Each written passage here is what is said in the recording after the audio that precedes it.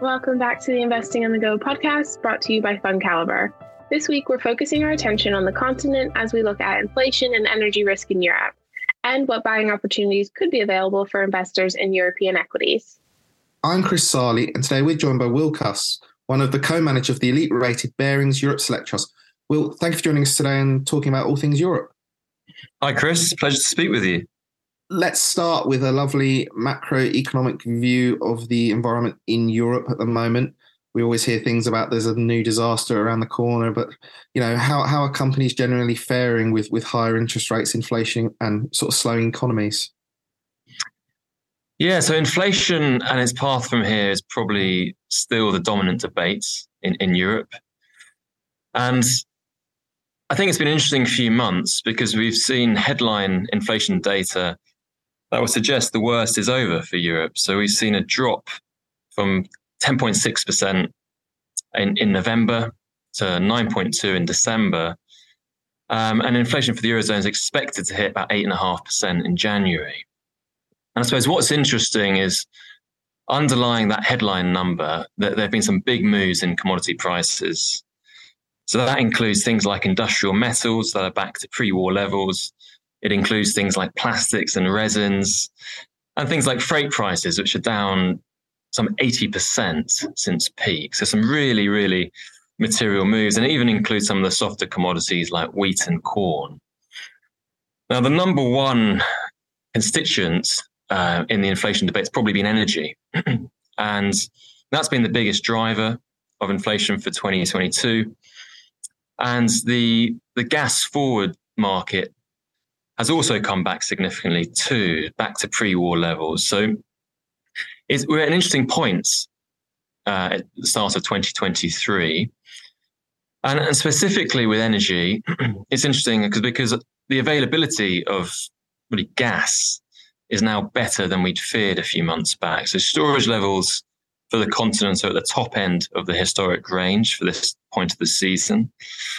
That's thanks to some stockpiling efforts. It's thanks to some benign weather and a few proactive measures too. And when we really start to look ahead for the prospects for the European corporate and for the European household, things look incrementally better now than they did back in the autumn. So, the energy availability risk has abated a little bit for the winter of 23-24. And when we think about inflation and what that means, well, we're going to start to see the base effects from March 23 kick in, start to annualize some of those big increases in things like energy, but also food. And then I guess longer term for the continent, it's probably also worth just reminding that, we should start to see some new gas supply, really Middle Eastern supply, come on stream around the middle of the decade. That coupled with growing investment in renewables does offer a glimmer of hope for the continent and perhaps a path away from Russian energy dependence. Now, but ultimately, our goal as a reminder is to be focused on the cost structures of the corporates we're looking at and understanding where the pressures may be growing or easing. But that's really kind of snapshot of the backdrop. You kind of started answering the next question I had, which was, while obviously your mind is focused on the backdrop, to an extent, how much do you care basically? Because, your focus is on about identifying companies that can do well in any sort of economic backdrop. So do they tend to have the similar characteristics that almost mean the backdrop doesn't matter so much? Things like, for example, pricing power in an inflationary world? Yeah, it's a great point you make. And ultimately, you're right to say we are after companies with idiosyncratic growth levers, those where the growth is not just tied to a top-down commodity price move or tied to a GDP number. So we are looking for companies that can drive growth through a new product, through entering a new market, perhaps even a transformational strategy. Mm-hmm. But we do need to think about how the corporates operate in the wider economy and what's happening to their cost structures and their end markets. So often we use what we're seeing in commodity prices to inform the conversations we're having with the corporates. Now, when we think about any stock and identifying opportunities, we put equal importance on growth, so those idiosyncratic growth levers, as well as quality and valuation. And I think the quality point's a really important one. And we spent a lot of time thinking about it, and it's really mattered this year because for us, it's both qualitative and quantitative. So, we're looking for the competitive advantages, the moats, you typically think about when you think about quality company, but also quantitatively how that manifests in things like returns, things like cash flow, etc. So it matters where the company is today, but also the journey it's on. So we're looking to reward companies that are improving. In terms of the how, you kind of alluded to how do we get there? Well, it's largely through the interactions we have with the company. So we have conversations much like you and I are having now. We do something like 250 of these conversations a year. And that's one of the great things about the smaller company asset class. We're fortunate we get access to the decision makers in the companies. So, we speak to the CEOs, the CFOs, the COOs.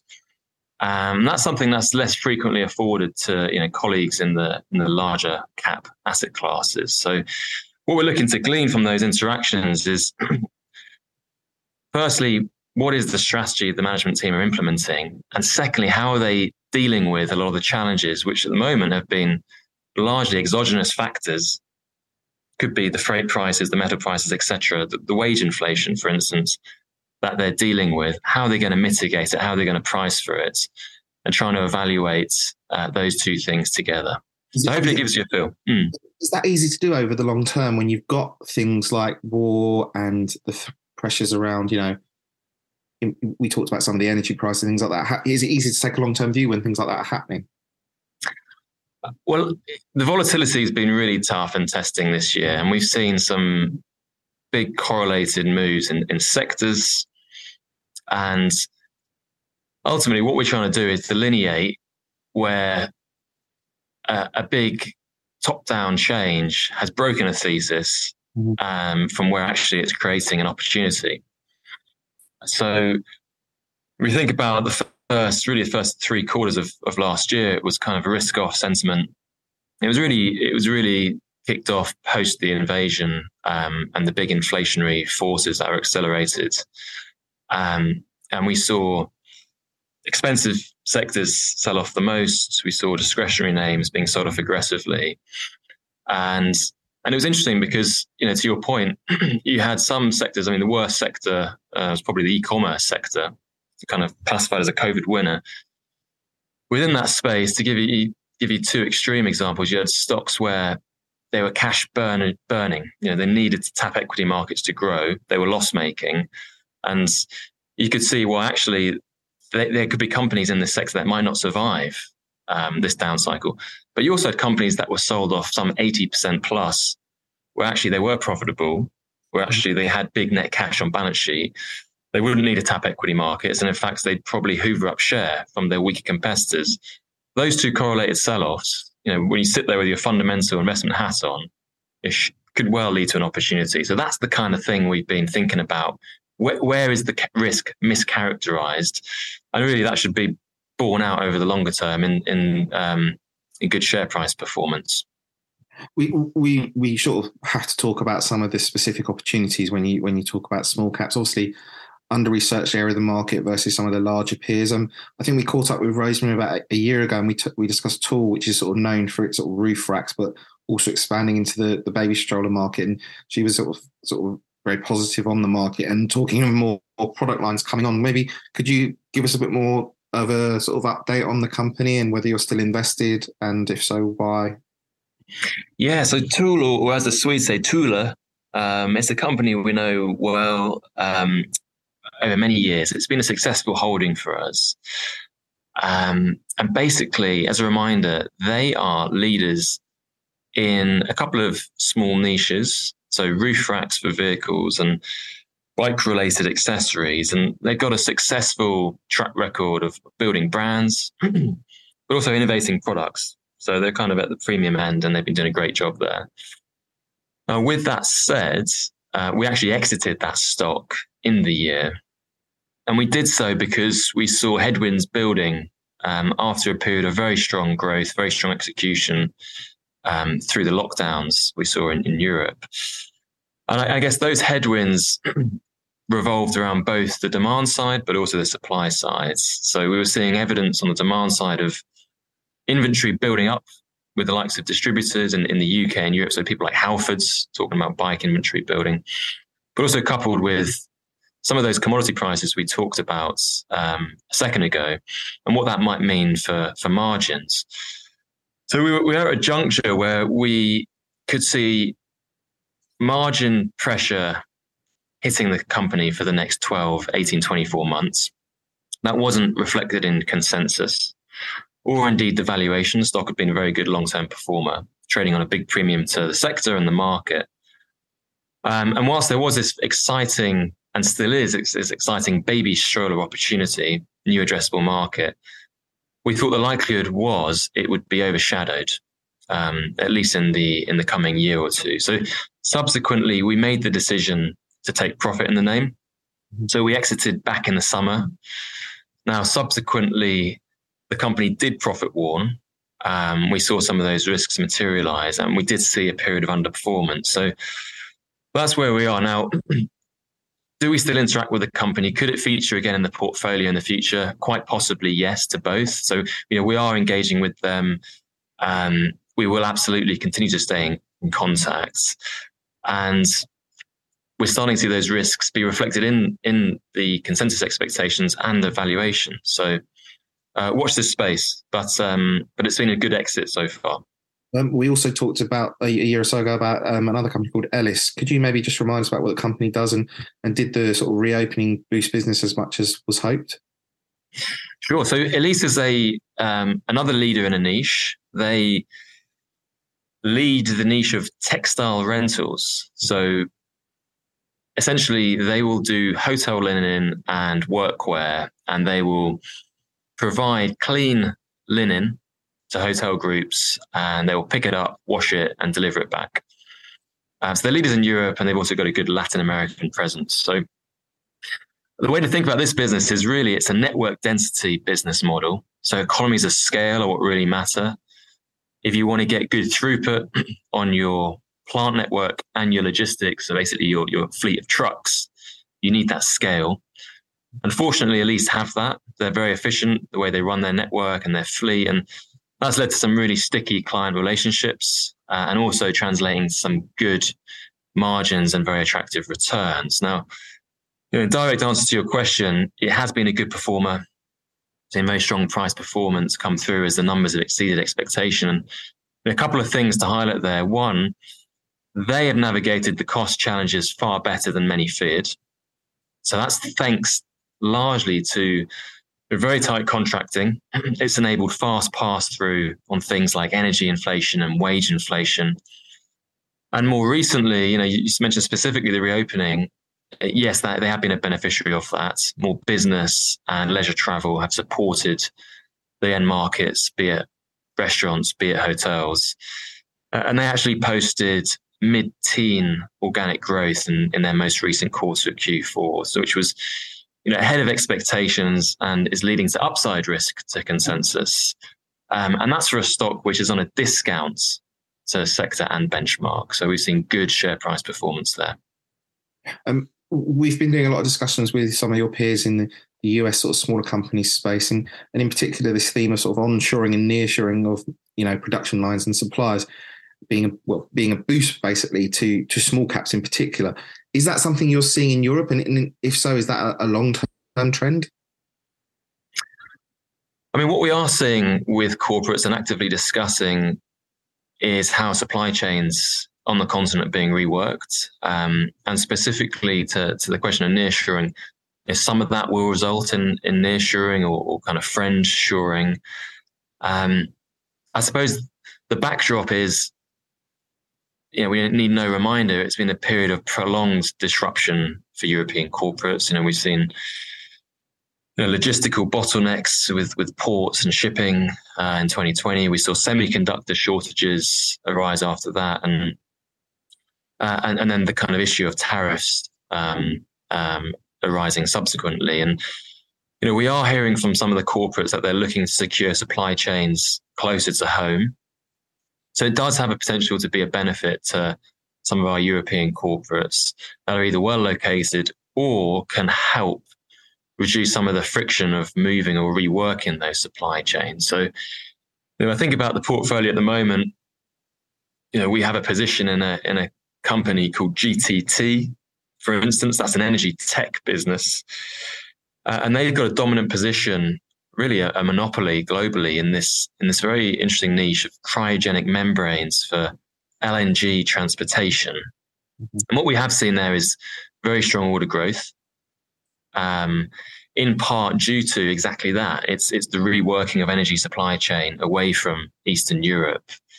And I think you're right. I mean, nearshoring or kind of more generally proactive supply chain management, will continue to be an active area of questioning in our company meetings, and hopefully will materialize in some interesting opportunities and investment ideas too. And just lastly, obviously, for most fund managers, they sort of live and die by their stock selection, but particularly, in the small cap space, I think it's extremely important. Could you maybe just highlight a couple of other opportunities you found lately and why you're sort of bullish on them? Sure. So you're right. I mean, as ever, we kind of cast our net wide. We're open to a whole host of investment opportunities across our geographies and across our sectors. And there have been a number of investments in recent months. Some of the names have been stocks we've owned in the past, and subsequent to exiting them, they have sold off really quite dramatically. Maybe entered the investable universe after graduating from it. And one example of one of those names that we've revisited is a company called Gerresheimer. And Gerresheimer is a pharma packaging manufacturer, and they do other sectors as well, but they make glass vials for medication, for instance. And I guess really I'd characterize this one as being an exciting product mix story. So they're moving to sell much higher value, much higher margin products, which are more complex into the pharma sector. And they've got a particularly interesting niche in they're a global lead supplier for the obesity drug market, which is really taking the US market particularly by storm. It's this exciting new molecule, and their footprint is leading to them being very well positioned. So we're at a point where they have a multi-year demand assurance from their big customers, far more demand that they can actually meet. That's underwriting the investments they're making.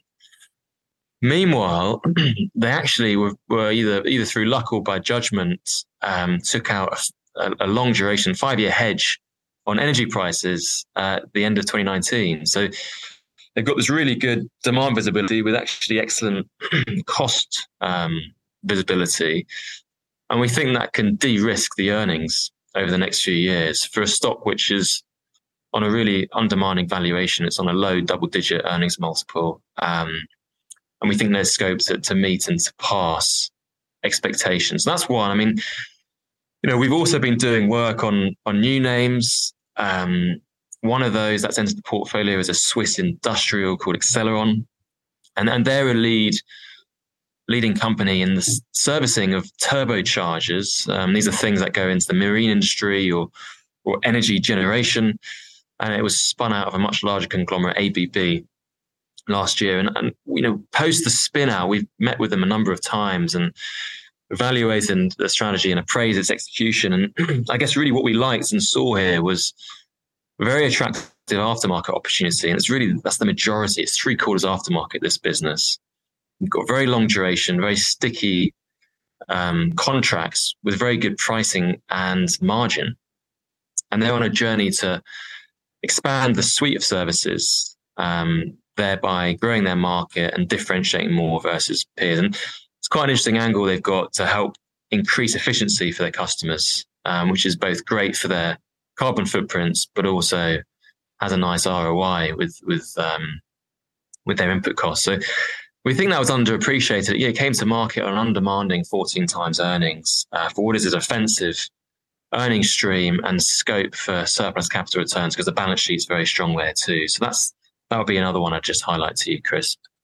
And do you specifically with companies like that want them to go global, or are you happy if they're sort of Eurocentric? Well, Excelon is a global company. I mean, the marine markets, by its nature, I mean, these are big tankers that will move,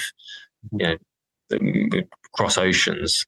They have a global footprint in their ability to service, and that's not uncommon, I suppose, for companies in our portfolio. We have a collection of both local champions that can dominate their local geography and have good moats there, but also companies that do have a global footprint or are embarking on a strategy to globalize. And this one would fall very much in the camp of the latter.